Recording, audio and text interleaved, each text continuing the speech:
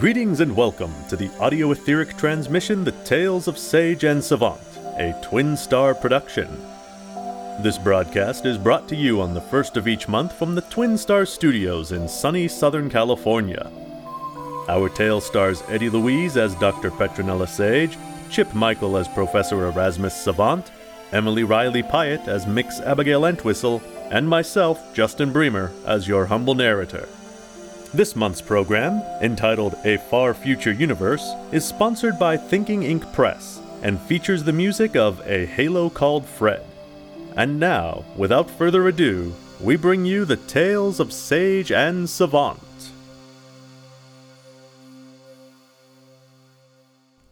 When last we saw our adventuresome pair, they had become an unexpected trio, as Mix Entwistle unknowingly took a trip through time and space to end up at the death of Pompeii. The perturbation of that experience has the poor girl rethinking her dedication to galvanism, and indeed, to science itself. And so, using the exact Chladni pitch and galvanistic amperage, I was able to follow you to Pompeii.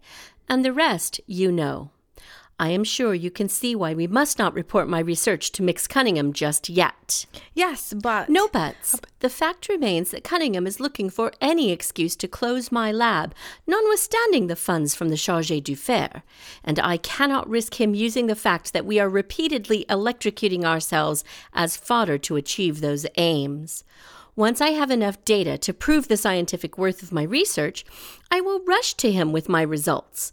Until then, I cannot trust that he will treat my research or my person with any respect. But what you have discovered is groundbreaking. Surely the college will want to support that? Well, I think they will, once I've answered enough of the basic questions. For instance, we went to New York of the 1920s, but that's barely 30 years ahead of our own time. And yet you went nearly 2,000 years into the past. Does this mean we could travel 2,000 years into the future? Would it be wise to try? Is there some cosmic barrier to the future? For example, could we only travel to the end of our own lifespans? And what should happen if we ran into our older selves? There are many ethical and philosophical considerations here on top of the scientific ones. There are far more pressing ethical concerns than you seem to be addressing yourself, Doctor. What do you mean? The past is not just a stereopticon played out for your edification. It is a series of events intertwined into a current that leads directly to the present. I've been thinking about this a great deal since you stopped me from saving Hilaria. We could not have saved her. I know that. But what if there was something you thought you could change? For example, what if you decided to go back in time and kill Nero in his cradle? Will that stop the fall of the Roman Empire? At what cost? If Rome never fell, would Great Britain never arise? Would Europe have expanded into the colonies? It seems to me that the path of history is like a children's domino snake. Remove a single tile and the whole ceases to perform. I can see your point, but really, how can we have harmed history? We inhabit the bodies of the already dead, and at no point have we had the opportunity to change the course of history. This is exactly the sort of narrow vision I'm speaking of. You see only the value of your own experiments. You weigh only the moral constraints that serve your intellect. You do not imagine beyond your own laboratory. But what of those that come after you? Those that will use your technology for their own ends? Do you assume they will not try to use it for profit or power? Well, I hadn't thought. That is the problem, you hadn't thought. But you must consider the ramifications of your research if you're to continue. Continue? Well, of course I shall continue. Nothing you have said changes that. However, you do make very good points, and that is all the more reason to keep my research secret until I've established the necessary parameters. Don't you agree? I'm uncertain whether I agree or not, but I will keep your secret for the time being. For the time being, thank you. I promise from now on I will inform you in advance of every procedure we undertake. I will share all notes and recordings with you. I will keep you completely informed at all times. Then I shall hold you to your word, and we will revisit the discussion before summer term. Thank you, Abigail. And so the good doctor will be allowed to continue her research, for now. And we must turn our attention to stranger things, After her discussion with Mick Entwistle, Petra, against her greater desires, changed into a dinner gown and joined Erasmus at a King's College gala event to honor the work of eminent Lewis Howard Latimer, whose pioneering work on apparatus for cooling and disinfecting has provided the basis for the environmental controls in Dr. Sage's laboratory. The doctor was thrilled at the opportunity to meet a fellow scientist. She simply objected to the formality and pomp of the event. Petra, my dear, you are a vision. I do not see why we must dress for these things. Surely Professor Latimer does not require us to be fluffed and feathered for his lecture. Oh, now, dear, don't be grumpy. It'll spoil the effect of your careful toilette. Your left glove is soiled. Shall I dust it off for you? Despite her outward disgruntlement, the doctor had a splendid evening surrounded by other scientists and thinkers and awash in a sea of champagne. By the time she and the doctor returned to the lab, her mood was vastly improved, and they were both quite sozzled.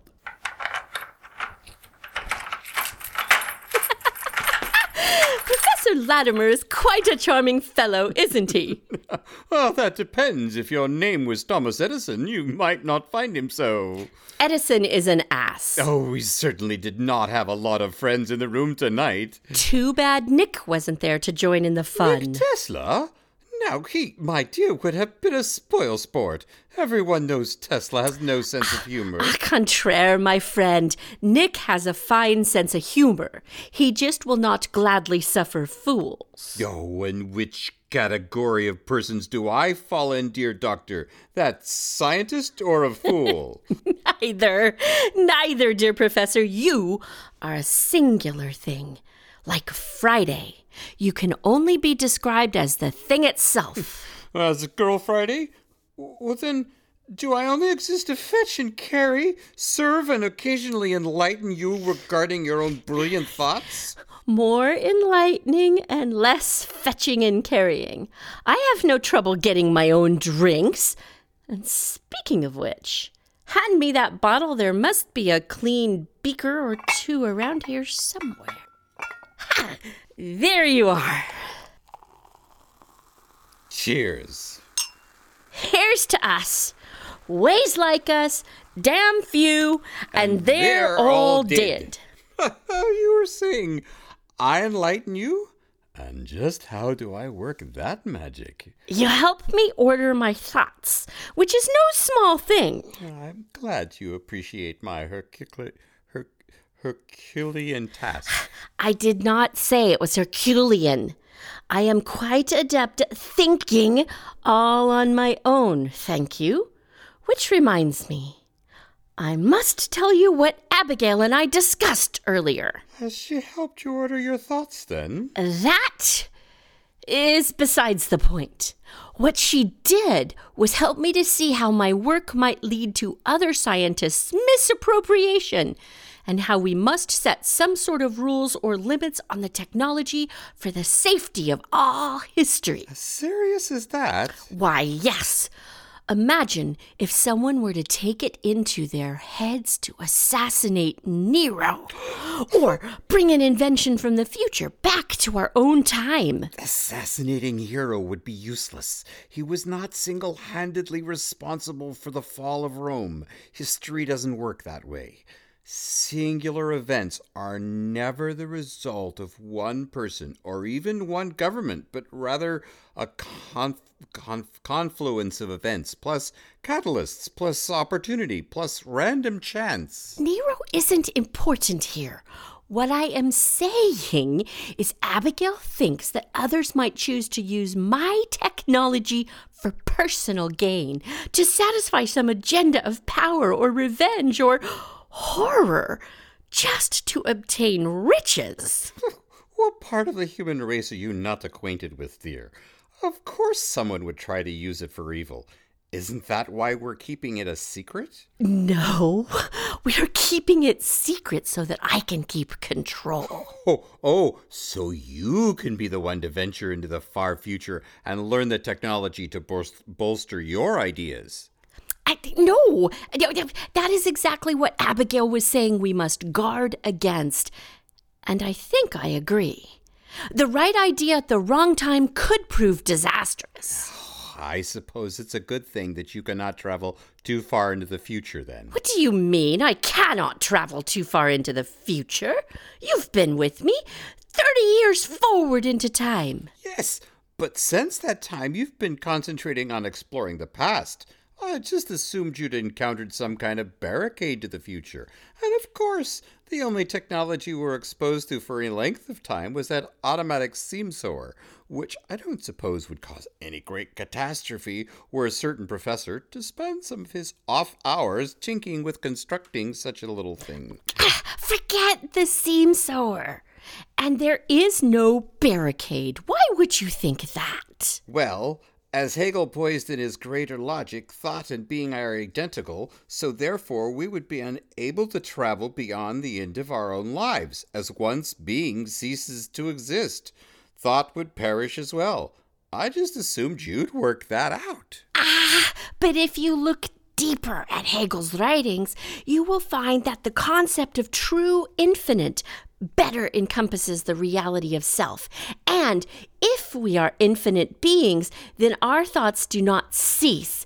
We could go thousands of years into the future if we wanted. You're exaggerating. I think you can only reasonably expect an ability to travel within the span of our own lives. Perhaps the late 1940s or 50s. It is you, dear Erasmus, who depreciates the scope of my work, and I shall prove it. Come. You aren't planning to transmigrate Yes, now? now. We shall fly into the far future and prove to you that we are infinite. I have no doubt that you are infinite, Petra. You do not have to transmigrate to prove that to me. And so, in a flurry of discarded clothing and drunken laughter, the two prepare to leap into the unknown future. In an uncharacteristic lack of scientific integrity and exactitude, the Doctor fails to make notes or an Edison recording for this journey. Instead, she helps the Professor onto his platform, takes her place on her own, and flips the switch to send them into infinity. Will the Doctor's belief hold true and allow their consciousnesses to remain intact once they cross the threshold of their own lifespan? Or will the Professor's adherence to early Hegelian thought prove correct and bring this drunken endeavor to disaster? We'll find out after this short musical break. Now, dear friends, we invite you to listen to the delightful musical stylings of A Halo Called Fred, with the portentous This Will Not End Well.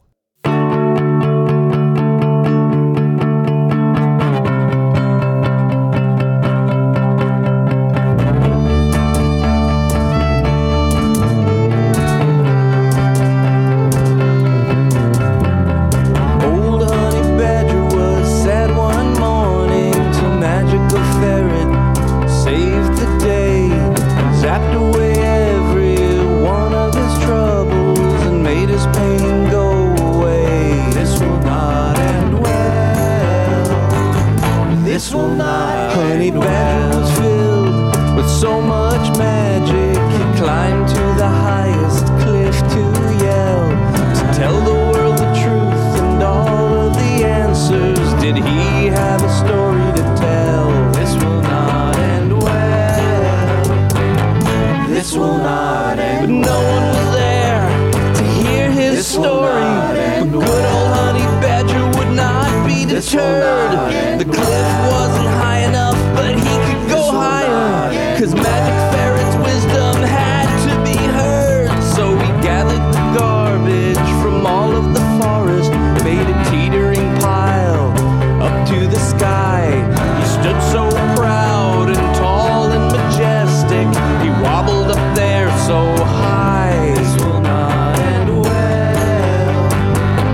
This will not end well. But none of the creatures of the forest could hear him, so he got their attention by punching their moms. And he built a megaphone from a fork in a toaster and powered it with nuclear bombs. This will not end well. This will not end well. And just to make sure everybody could hear him, he smoked some meth and carved a bigger mouth on his face. Must mustered up some more courage by selling his soul to Satan. Then he shouted his message all over the place. All the creatures heard the message and all were happy. Honey Badger's joy was second to none till Magic Ferret said to Honey Badger, I'm leaving, my work is done. This will not end well. This will not end well. This will not end well. This will not end well. This will not end well. This will not end. And now, back to our story. When last we saw our heroes, they had tumbled drunkenly into an unscheduled, unplanned transmigration, and now they have awoken here, and I haven't the faintest idea of what I'm supposed to... It is my job. Yes. Well, yes. But what am I to do? Yes. All right. Ladies and gentlemen, I must apologize for my lack of professionalism. It is my sworn duty to relay the adventures of Sage and Savant as they happen, and to not add inappropriate commentary to that discourse. As such, it is my pleasure to tell you that our heroes did survive the journey into the far future, and have arrived in a strange white room with no furniture other than the tables upon which their prone bodies lie. Now, that is strange. Erasmus? What is strange, Pet? My mind is telling me I'm intoxicated, but my body is unaffected by alcohol. It's a very disorienting feeling. Are we in the far future, or is this furniture in the 1950s? How could one tell? There seems to be nothing in this room other than us. How strange. This garment I'm wearing is supple and very close-fitting, but there are no pockets of any kind. Look. There's some kind of reaction when I pass my arm over the table. See how it lights up. Well, that is strange. Oh, I felt that. There was a distinct electrical tingle when I disengaged from the table. Wait, let me test it. Petronella, be careful. You do not know what these reactions mean. I think this is a Faraday setup. There's some sort of contact electricity between these suits and the table. That is genius. Using the metal table itself as a flat field conductor, that allows the suit to absorb the energy at multiple contact points, evenly spread across the surface. Unbeknownst to our heroes, their every word and action is being observed in this place. Petra, these scientific ruminations are doing nothing to help us discover where and when we have landed. I stand by my assertion that we have progressed no farther than the future of 1955. Can you offer a reasonable counter-argument? Yes, I can. Firstly, I set the Chladni pitch to C2, which is 24 steps below the pitch that took us 2,000 years into the past. Secondly, look at the genius of this room, our clothing, and this induction table. Have you ever seen the like? We must be far into the future. The combination of this table and the Faraday armor would allow for a much more even distribution of the electrical signal. Far less chance of contact burns. Why didn't I think of this?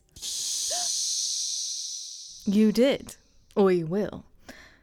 And now we know how you came up with such an advanced idea so early in your experiments. Dr. Petronella Sage, what an honor it is to see you again. And Professor Erasmus Savant, I presume. Pardon our delay in greeting you, but we did not know to expect you. The historical record shows your incursions into the far future did not begin for another couple of years yet. Who are you, and how do you know our names? I'm afraid I cannot give you my name, but you may refer to me as Transmigrationist 501. 501 for short. Pleased to make your acquaintance. Might I inquire as to where and when we are? I'm not at liberty to tell you that. It is against protocol. A transmigrationist? Protocol? Excuse me, Fire One. 501. It is a play on my registration number. Fine, 501. I do not know how you know our names, or how you know the term transmigration. But my friend and I would appreciate it if you would stand aside and allow us to venture out of this room to determine our whenabouts. Thank you. Unfortunately, we cannot let you out of this room, Dr. Sage, for your own safety. Our safety? See here, what is out there? It is not what is out there that is dangerous, but rather what you might learn that could adversely affect Dr. Sage's research. What do you mean? What might possibly harm my research in this place and time? Well, we obviously missed the clue of the induction tables, but your arrival today has highlighted how quick your mind is to jump from observation to creation. We cannot possibly let you see any further iteration of our technology for fear it will change the course of your research. I do not know how we missed the record of this visit. The Chargé d'Affaires meticulously keeps all your Edison recordings and notes. You The have Chargé my d'Affaires? notes. I have been approved to tell you this, and no more. The Chargé d'Affaires keeps complete records of your groundbreaking research, which has allowed others to follow in your footsteps and practice transmigration for the edification of all mankind.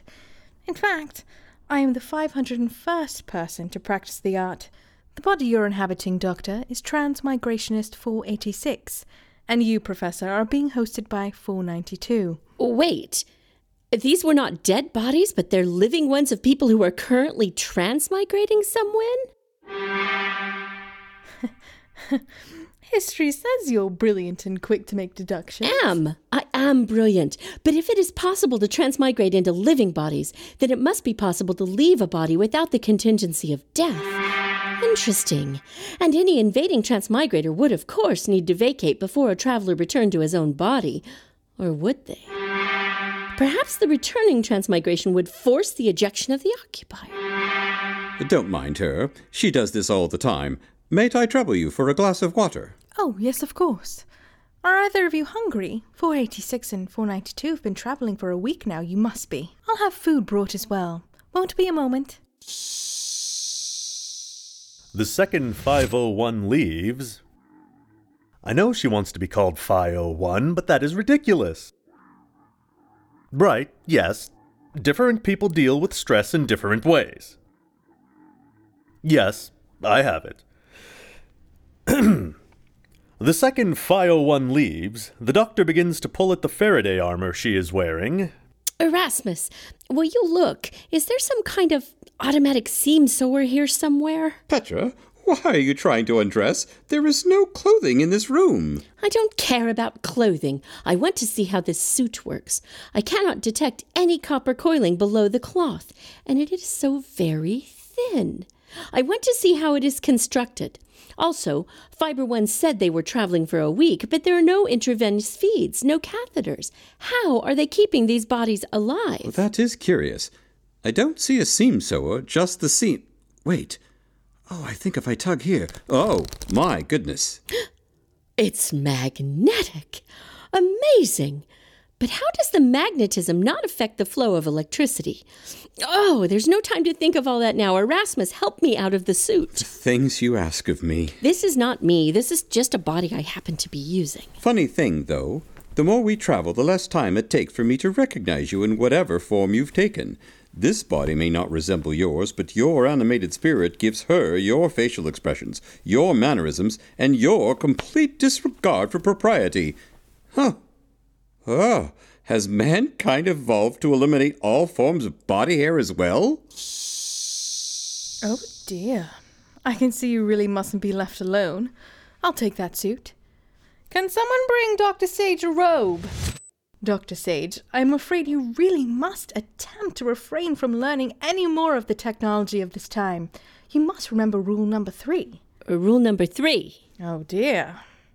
What date is it in your time? The 14th of April, 1894. Why? So you've managed to come to us 1 week before creating your own rules to govern transmigration, of course. What do you mean? I cannot say more, I'm sorry, but it is for your own good, and for the good of your research.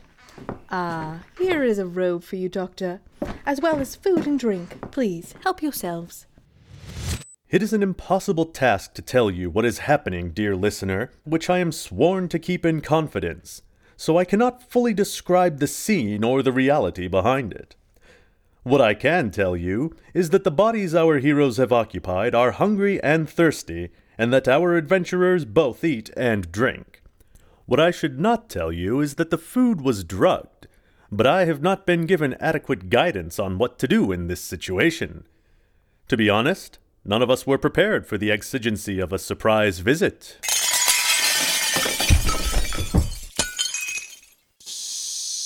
Travellers are down. Let's get them cleaned up and back on the platforms.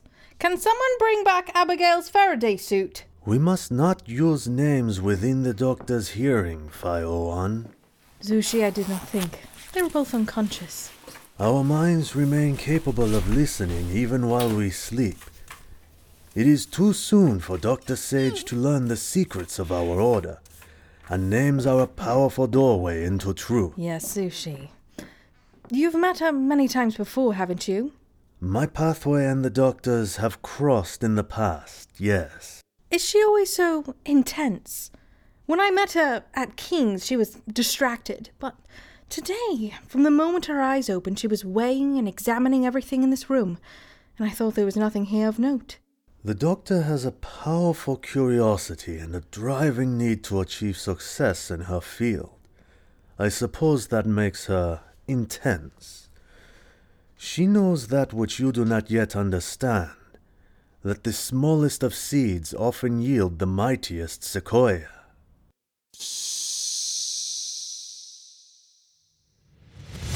I cannot tell you who our Zhu Shi is, though those with sharp ears may have recognized him. Suffice it to say, the Chargé d'Affaires has a long-running interest in the doctor and her research, and that it is important that she continue her work without prejudice. Whilst my colleagues prepare the bodies of number 486 and 492 to allow for reverse migration, we must take a moment to check in on King's College, where Abigail's commitment to the doctor is about to be tested. Dr. Sage? Hello? You left the lights on again? Dr. Sage! Doctor... Oh, no, you haven't done. Now, Doctor, you promised me you wouldn't transmigrate again without me being present for the event. And here you've gone off just hours after that promise. How am I ever to trust you when you don't act trustworthy? And you've left your beautiful dress on a heap on the floor, gracious. Corset and all, how very untidy of you. Dr. Sage? Miss Entwistle? Bex Cunningham, whatever brings you by this hour of night? Not that it is any of your business, but I have paperwork to take care of. And what, pray tell, is that you are holding? This is Dr. Sage's, the doctor's corset. That is why I'm here. I came to help her remove her finery after the party for Professor Latimer. She really should employ a lady's maid, but you know the doctor. Yes, I know the doctor. And will she not come out to greet me herself? In her wrapper, are you mad, sir? I am sorry, I did not think. You are right, quite right. Will that be all then, sir? Yes. No. Tell me, Abigail, how do Dr. Sage's experiments progress? With energy, sir? And have you nothing suspicious nor against college policy to report to me? Not at this time, sir. Everything the doctor does is in service to her stated scientific goals. Well, I shall take my leave then. Good night, Miss Entwistle. Max. Your pardon? Max Entwistle, sir. It really shouldn't be so difficult to call one by one's preferred pronoun. Yes, well, good night then, Max Entwistle. That man really is insufferable. Having diverted Cunningham, Abigail settles in to wait for the return of the doctor, fully intending to give her the bollocks for breaking their agreement before the ink had dried. Let's leave her to her vigil as we pause for a word from our sponsor. And now we join in already in progress Fireside Chat with Eddie Louise, author. Well, yes, I suppose so, isn't it? It all comes down to the writing, really. And how do readers find those books? Olive Publishing still works on word of mouth. Good books get talked about books get read. It's really that simple. In your opinion, what is one of the best ways to discover new authors? Short story collections like the new one from Thinking Ink Press are a great way to get a taste, if you will, for an author's style and narrative thrust. Thinking Ink Press. Yes. Thinking Ink Press has a short story series that includes the volume 12 Hours Later. It is full of exhilarating stories, perfect for fireside reading. That was 12 Hours Later from Thinking Ink Press. Is there anything else we should know? Yes, Chip. I was honored to be part of a very talented group of voice actors who created audio versions of some of these stories. The latest anthology, Sometime Later, is soon to be released, but you can listen to these audio stories on sageandsavant.com or thinkinginkpress.com. That's thinkinginkpress.com.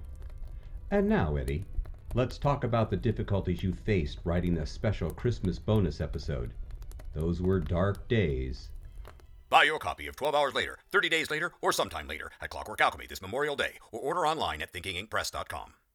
Yes, dear friends, you heard it here.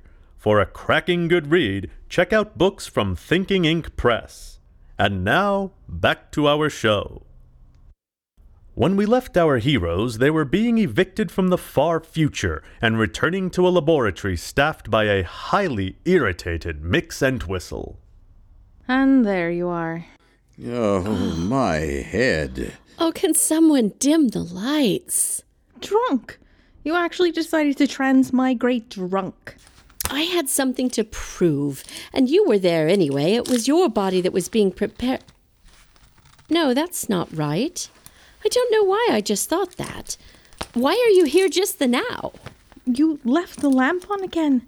You betrayed my trust. No. Well, no, I didn't intend to, at least.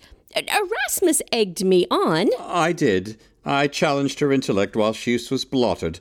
Never question the good doctor's mental acuity when she is under the influence. It drives her mad. I fail to see how that constitutes a betrayal of your trust. I had promised not to transmigrate without informing Abigail in advance. Ah, you did not tell me that. No, I did not. The fault lies squarely on my shoulders, Abigail. I am sorry. It truly will not happen again. I need to tell you, though, of the most marvelous discovery. We went into the far future, and they knew of me and my work. They had the most marvelous induction tables that evidently I myself will invent. I just need paper and pen to make some sketches and notes. Dr. Sage, we talked about this. It is dangerous to consider bringing technology from the future into being before its time. This is different. The tables they were using were invented by me. Final One told me so, and all of the ingredients necessary to reproduce them are available to me now, so I don't think this technology will prove as problematic as you suggest. I am slightly mollified that the technology you learned of in this trip is your own invention and contiguous with your current knowledge, but the basic objection of bringing back future inventions stands. What if those tables had been invented by a different scientist? Would you consider it ethical to take that person's invention away from them? To steal another scientist's work? Beyond the danger presented by future science, the moral questions are insurmountable. I don't. Well, I wouldn't. Of course it's not ethical to take another's work and claim it as your own. I could never consider doing such a thing. All the more reason to create a hard and fast rule. No future technology. I cede your point. After I build the induction tables, I'm not stealing because future history says I am the inventor of them anyway. And really, Abigail, they will be so much more efficient and safe. I do not relish being the voice of your conscience, Doctor, but it seems that I am the one to do so. We shall talk more of this in the morning, and we will begin to write out the rules of engagement for transmigration so that we can avoid such conundrums in the future, eh? Good night, Abigail. Thank you for your most prudent counsel. She will keep you on the straight and narrow, won't she, Pet? Perhaps I need that. I hadn't considered the ethical conundrums of transmigration. Will you help me to draft a set of guidelines for us to follow whilst traveling? I have no doubt your own moral compass is finely calibrated. In relation to all things but you, dear Petra. And so our heroes retire after their journey into the far future, their heads full of questions and hearts abrim with more determination than ever. Transmigration will become a solid branch of scientific inquiry, but it will need to do so with clear ethical guidelines.